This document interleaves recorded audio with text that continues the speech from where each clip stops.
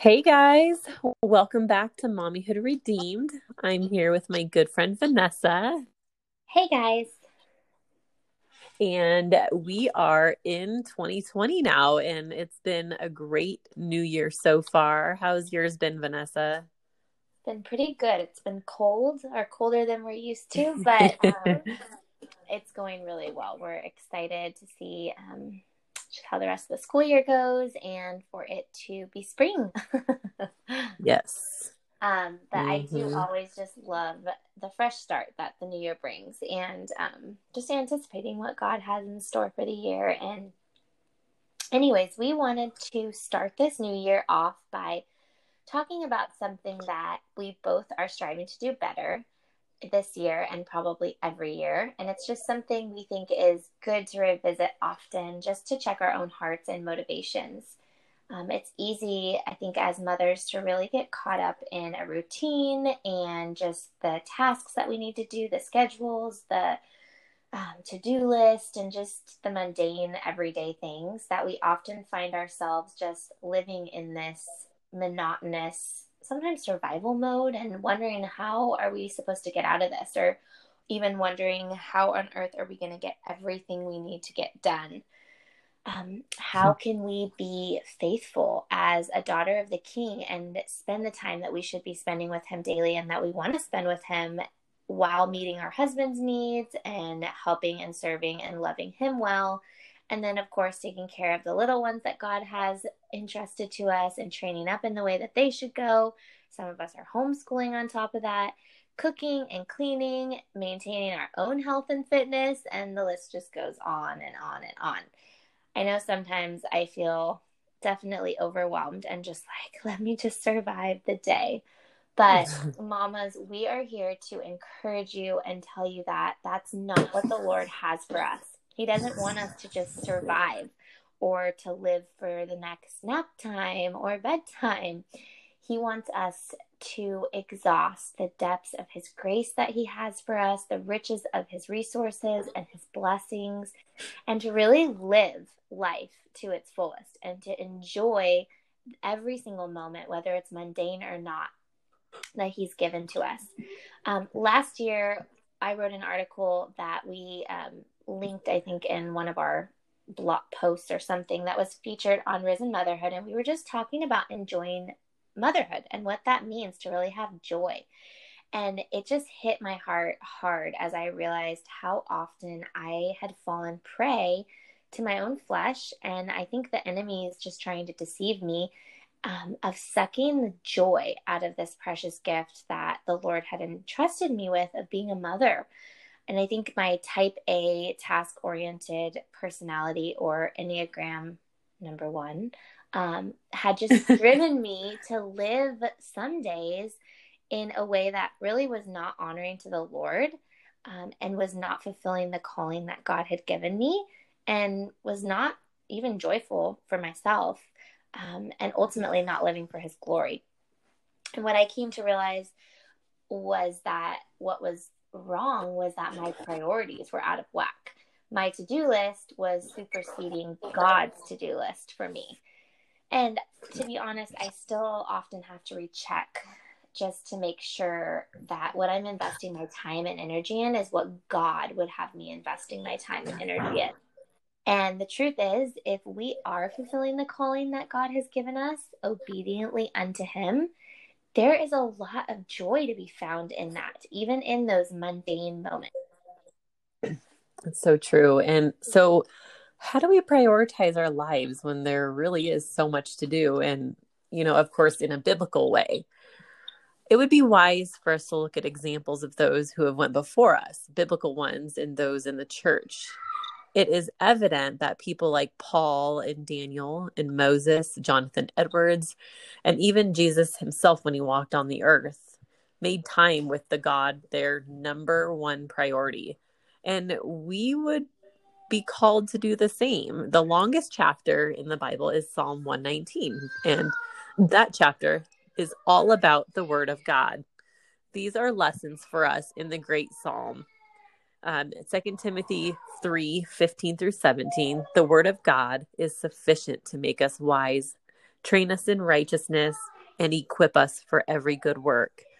The scriptures are a reflection of God's nature, and from them, we learn that we can trust his character and his plan and purposes for mankind, even when those plans include affliction and persecution. Psalm 1:2. Blessed indeed are we if our delight is in the law of the Lord, and on his law we meditate day and night. If we spend time on a daily basis reading, studying, meditating, and memorizing his word, it is going to transform who we are from the inside out. All those resolutions we're striving to accomplish this year, they start here. We cannot transform ourselves externally unless the work is being done on the inside. And that begins with the word of God being rooted in our hearts. His word is what changes us. Is it a fruit of the Spirit you are desiring to grow in? A sin you're wanting to put off? Read his word. Let it saturate your mind and heart and transform who you are. And with being in the word comes prayer. Jesus himself would pull away and spend time talking to his Father. And that too needs to be top priority for us. We need to cultivate that relationship with the Father by talking to him and having that sweet fellowship. So priority 1 is spending time with him. It seems simple enough, but I bet often if you are like us, it becomes a priority that gets pushed to the back burner. There's so much more to do. So many other things this can wait. But you guys, it's the most important.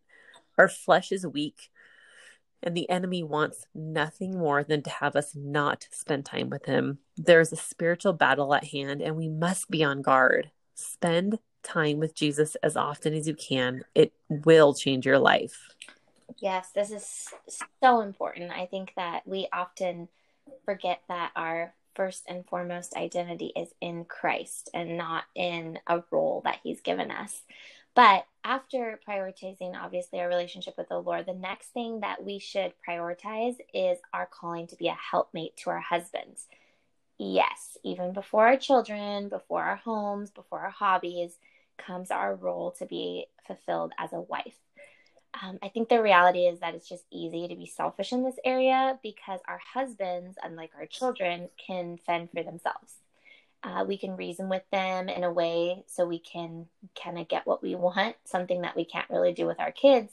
And so a level of selfishness can often exist in this relationship with our spouse that sometimes isn't even seen as sinful, even though it is.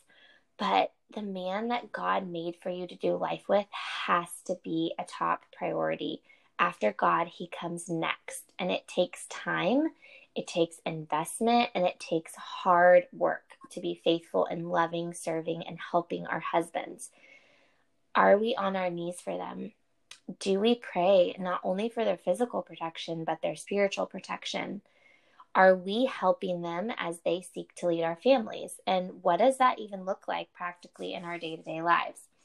I read a blog by Liz Wan on desiring God, and she said, both wives and husbands are being shaped into the image of Christ in marriage.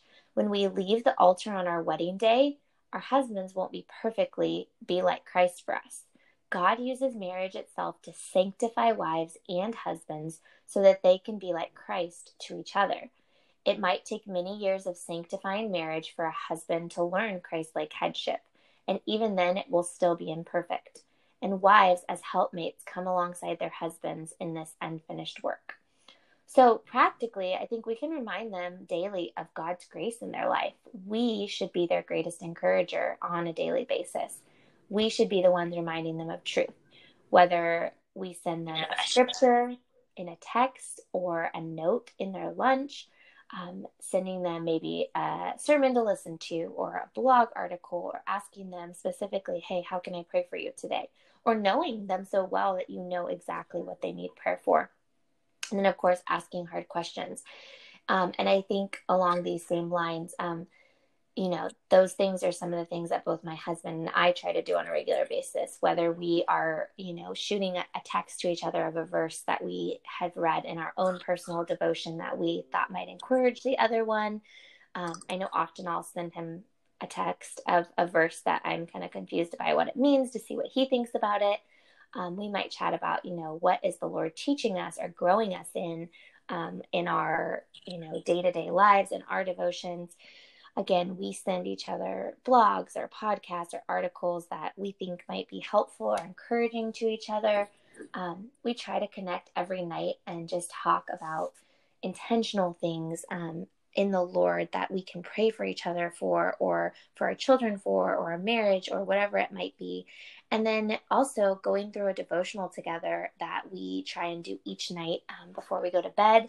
Something simple and short, but where we can really get in the Word together and pray together, and really just doing what's our first and foremost calling, which is spending time with the Lord, but together. And this takes so much intentionality and so much just, I guess, effort to really do, because the enemy does not want this to happen. And I think that's why oftentimes, it does get pushed to the side, and we don't try and we just say, oh, I'm too tired or whatever, because it is a battle. It is a battle to do that, but it is so important. And then along those same lines, we need to be praying for our husbands specifically.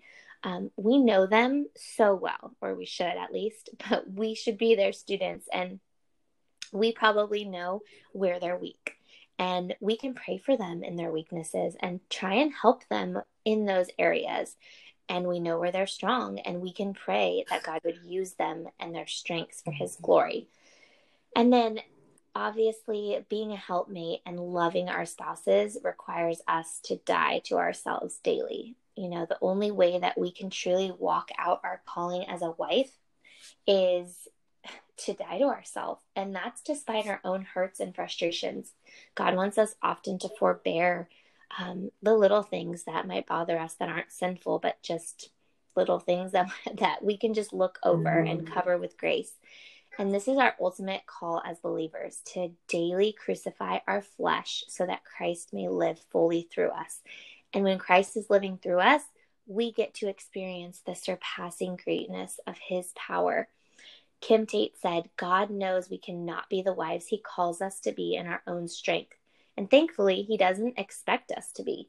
When self gets out of the way, his spirit takes over, infusing us with immense grace and strength. And we're able to pray when we're tired of praying, and to love when the feeling eludes us.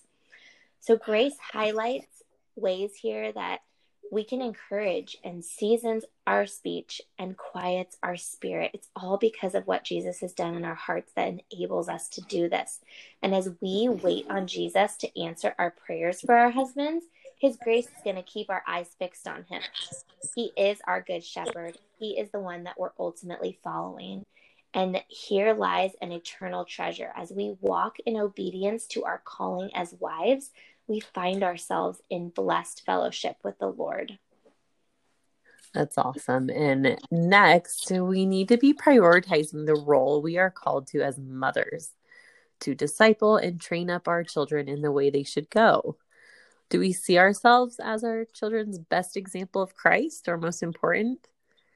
You cannot train them up in the way they should go if you aren't even walking in the way you should. We must not be hearers of the word, but also doers. Like Paul, we need to be a spiritual figure who our kids look up to. 2 Timothy 3:10-11 and 14. You, however, have followed my teaching, my conduct, my aim in life, my faith, my patience, my love, my steadfastness, my persecutions and sufferings that happened to me at Antioch and Iconium and Lystra, which persecutions I endured, yet from them all the Lord rescued me. Continue in what you have learned and have firmly believed, knowing from whom you learned it. And Christine Chappell said, for Paul, living in the light of redemption meant inviting others into his personal journey with Jesus. Because he totally relied upon Christ's righteousness for acceptance before God, he wasn't ashamed to speak of his zealous path. Paul's deepest desire was to know Christ and the power of his resurrection.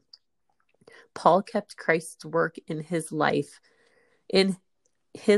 front and center, and so can we. Even our young children can benefit from observing what faith in action really looks like in all of its highs and lows. Christian motherhood isn't about personifying perfection.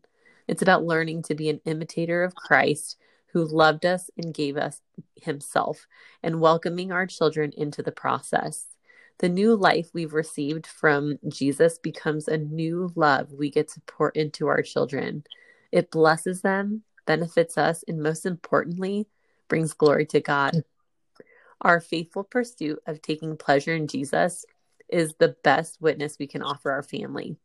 By taking the time to share how God is working in our lives, we attract our children to the larger story of God's redemption.